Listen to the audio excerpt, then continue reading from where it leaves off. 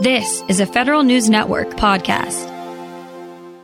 Not much can happen in the Army without the products and services that clothe, feed, and equip the soldiers. Responsibility for acquiring most of what the Army needs falls to the Army Contracting Command. For an update at the Association of the U.S. Army Conference in Washington, Federal Drive Host Tom Temin caught up with the Contracting Command's commander, Brigadier General Christine Beeler. So if you think about the Army's total budget and the amount it spends on contracts, Army Contracting Command obligates 93% of every obligated dollar in the Army. Last year in 2022, we ended this year with almost $100 billion in spend. The previous year was $102 billion. All right, and that's a big figure. There's also something called the Defense Logistics Agency. So where do you, in terms of commodities or strategies, where do you end and they begin? So the Defense Logistics Agency buys spares, repairs, uniforms and stuff kind of after we've already gotten it into the system. So a good example would be uniform items.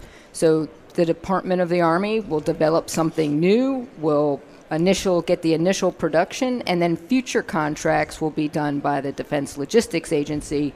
And they'll continue the big stockpile and the big build along those lines. By the way, uniforms seem to be an area of constant ferment in the military across all the branches. Materials, colors, the type of camouflage, digital, and all of these things. What's going on at the moment, if anything, in Army uniforms? Well, I am wearing the latest in the Army's, fashionable Class A uniform that had a throwback to a previous generation. But, PEO, the Program Executive Office. It's very sharp, by the way. It is, I agree. The Program Executive Office for Soldier, PEO Soldier, is responsible for the Army's uniforms, designs, also all of the individual soldier kit. Right, so the latest in helmets, the latest in body armor. Right now the big thing is making sure we've got body armor that appropriately fits everybody in the service. So an area of particular interest, of course, is body armor that fits female soldiers better than the current body armor does. So all of those things are being looked at and designed and tested as we speak. So they develop it, and I guess this happens for all of the kit items. Someone develops it with specialized knowledge, but then it comes to Contracting Command to find a vendor.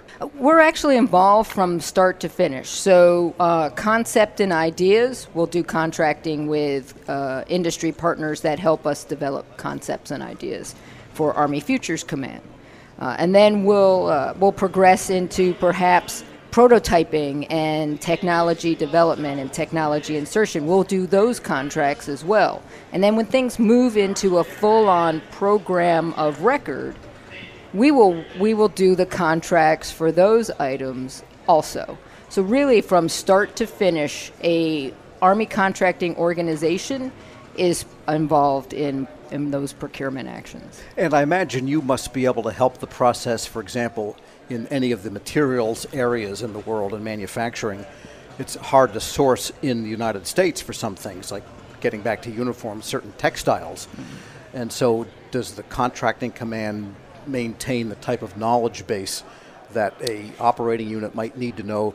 Don't develop that way because it's only available in China, for example, some item. So again, that's at the beginning, right? There's a lot of research that OSD does, that DoD, that the Army does to try and make sure that as we're looking at new technology, new capabilities, we're really making sure we're sourcing not only U.S., right? So Buy American Act is a big deal, and we really strive to make sure we are achieving those goals and objectives, but also our mission partners. So, Canada and Mexico is part of a partnership, and then our allies and partners in Europe and really around the world. So it is a global supply chain. And our job is to help reduce that risk also. We're speaking with Brigadier General Christine Beeler. She is commander of Army Contracting Command, and you've got an effort going called the Virtual Contracting Enterprise. And that seems pretty important because there's a video of it on the website. Tell us what it is and what you're trying to accomplish. So virtual contracting enterprise is a suite of tools that it really enables our contracting professionals to do everything from electronic repository of the documentation that goes into contracting all the way through data analytics. And so we're really trying to make sure we can harness the power of the data we have to help make better buying decisions in the future, and to really help all of the Army units see what they're spending, how they're spending, and are there better ways for them to look at their requirements, not just to make them smaller perhaps or less expensive, but are they getting what they thought they were getting when they went into the initial contract. And so by using these tools, we're providing some power of knowledge into that so that commanders can make informed decisions on how they want to spend their money. And do these tools apply only to strictly Army one-off contracts, or can they be used against, say, some of the GWACs or some of the DoD-wide acquisition vehicles? Well, the beautiful thing about these tools is if the data exists in the system, right? So think of FedBiz Ops, or think of FPDSNG, so the Federal Procurement Data System, right. Next Generation, right? It's a repository of information. If we can get to the data, we can pull that information in and help use that for future decisions. We can see all the contracts. We can tell you how long it took from the time we started going down the acquisition lifecycle process to the time we get it on award, to the time we actually get it into the hands of soldiers. So that's the beauty of the data. And in general, how much does the Army use some of the civilian GSA types of contracts for just ordinary non-military commodities that you need in great volume? Yeah, so we use GSA all the time. So in my mind, it should be any available contract, any available requirement, any available KO. Let's make sure we're using the best tool that exists to get to what soldiers and commanders need today, tomorrow, and in the future. So for my perspective, GSA is an awesome business partner. DLA, awesome business partner. The Navy, awesome business partner. And the Air Force, awesome business partner. We all work collectively to deliver the best stuff for the soldiers, the airmen, the Marines, the Guardians, you name it. We're a one big team. We just have different ways about how we approach it. And we should point out the jacket you mentioned is olive. It's not purple, but spoken in a good, true purple manner. And finally, I wanted to ask you how the contracting command interacts with, say, the futures command, or those elements of the military that are looking at the innovative part and the non-traditional types of contractors to get that new technology. And how do you interact with them and make sure that contracting command is there? So the beauty of Army Contracting Command is we have always been partnered with all of those organizations. So when Army Futures Command stood up, we looked at, we did good military decision making and analysis, and we said, okay, well, these products align with these contracting centers.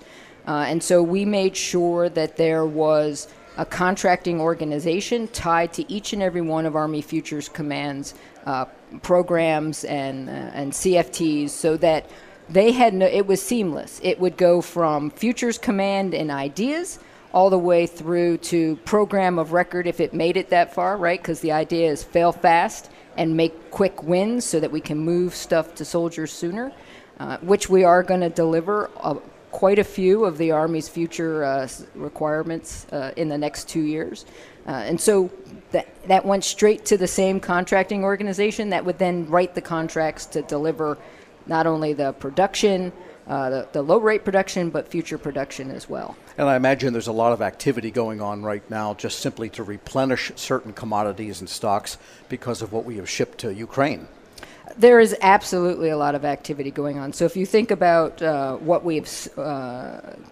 the president has authorized us to send, plus what our partners are sending, we're seeing an influx in recapitalization of Army stocks. But we're not buying the old stuff, right? So if there is a new item that was going to be produced to replace the item we have given to Ukraine, we're going to buy the new stuff. And so that's kind of the way we're continuing to move forward in that process. Brigadier General Christine Beeler is commander of the Army Contracting Command, speaking with Federal News Network's Tom Temin at the Association of the U.S. Army Conference in Washington. Leadership today, especially within the federal workforce, is being tested more than ever before. After an exemplary career as a former executive at the FBI, focused on policy and strategy, Sasha O'Connell, Ph.D., is guiding future federal leaders as the executive in residence in the School of Public Affairs at American University. Sasha joins host Shane Canfield, CEO of WEPA, to discuss her exciting career, the future of the federal workforce, and the lessons she's learned along the way. Hello, and welcome to the Lessons in Leadership podcast. I'm your host, Shane Canfield, CEO of WEPA, and today I'm thrilled to be joined by Sasha O'Connell. Sasha is an executive in residence in the Department of Justice, Law, and Criminology at the School of Public Affairs at American University, and spent the majority of her career at the FBI, and most recently as the organization's Chief Policy Advisor, Science and Technology, and the Section Chief of Office and Policy for the FBI's Deputy Director. Sasha, welcome. Shane, thanks so much for having me. It's a pleasure. Can you give us an example of someone early in your career that motivated you, and then what did that look like? Sure, absolutely. So it sounds almost cliche, but it was the dining room table. So I grew up with a stepfather who spent 30 years at the Veterans Administration at the VA, and he talked at the dinner table. He started as a social worker and then sort of rose up into management, administration, and leadership. And his stories, right, and his approach really, really impacted me. My mom, interestingly, ended up in a career in public service. She was a prosecutor. She's currently a retired state superior court judge. But she had a big career change also in her 40s. She went back to law school in her 40s. So getting all of that in the mix at a young age at the dinner table really, really impacted me in really specific ways. Yeah, that's amazing. My father was part of the generation that took President Kennedy's call to action. And he took that to heart, and he went and worked at the Department of Interior and a number of other places in federal service. So it's catching when you're around it. You've held a number of leadership roles at the FBI, which is historically a male-dominated organization. What skills or traits helped you most as you navigated that? Yeah, it's an interesting and challenging sort of situation and question. One I don't think I still am reflecting on. I've been out of the FBI about 6 years, and I'm sort of still thinking about it. I think the bottom line was when I was there, and I really grew up there, I didn't know any different. I grew up with male cousins and brothers, and it was sort of a continuation of my existence. So it did, in retrospect, it was a really unique situation, but it didn't necessarily feel that way for me at the time. I think staying mission-focused, staying not about me, staying flexible in terms of problem solving all helped me. I will say there's resources today that weren't there when I was there, or certainly when I was starting out. There's a lot of affinity groups for women in national security, women in federal law enforcement. And I will say I think I would have really benefited from access to those kind of resources as I was coming up. I had both incredible mentors, men and women, women across the organization who I became very close with, who were incredible supports, not just getting the job and starting out, but sort of matriculating through. But again, I'm really sort of proud of and involved in some of the work of those external organizations that bring women across government, executive women in government, and those kind of organizations together, because I think it is really, really helpful as one moves through. Yeah, we actually work with a number of those too, and go to their events and conferences and support them because it's important. How has your leadership style developed or changed over the years? Well, I think I've gotten a little more confident in it, right? The seeds were there at that dining room table. One thing that carried through that I learned from my stepdad was to focus on the process. He would talk at dinner about big ideas or big changes and how to get from here to there was part of his day job, so he thought about explicitly, was getting other people on board, getting that stakeholder engagement, getting other people to think it was their idea if that was required. And that's something I started out with as a gift, right, that kind of approach.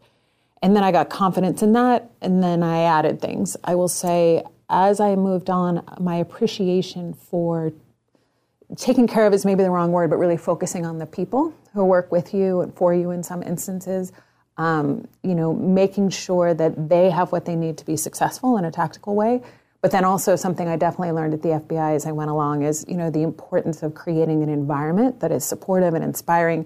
We joke about it, but food has played a pretty serious role in my leadership style over time. I learned from great mentors. I worked with Bill Estevez at the FBI, who had a full-scale cappuccino maker at his cubicle, right, and would host coffee hour, and you'd see the steam rising across the cubicles. I worked with a great friend who used to carry hot frittatas for breakfast celebrations or on the metro, right, in one of those sort of coolie bags. And so I think it's been additive in terms of learning, gaining confidence in my approach, and then adding these pieces as I go that I've certainly learned from mentors and colleagues. And clearly you never let anything get in your way. You were mission focused, as you mentioned, and you just got the job done no matter what was in front of you. Well, I wish it was that easy. I mean, I think we had a lot of success. One thing has always been my approach when starting out as a leader too is to solve near-term problems. I always say sort of deliver short and then you can push them long, right? So we don't always succeed in those long-term goals or those, sort of blue sky ideas as leaders we want to achieve. But we deliver on those short-term pieces, right? And you get that buy-in from the stakeholders, and then often you can push toward those bigger dreams, hopes, aspirations, and goals.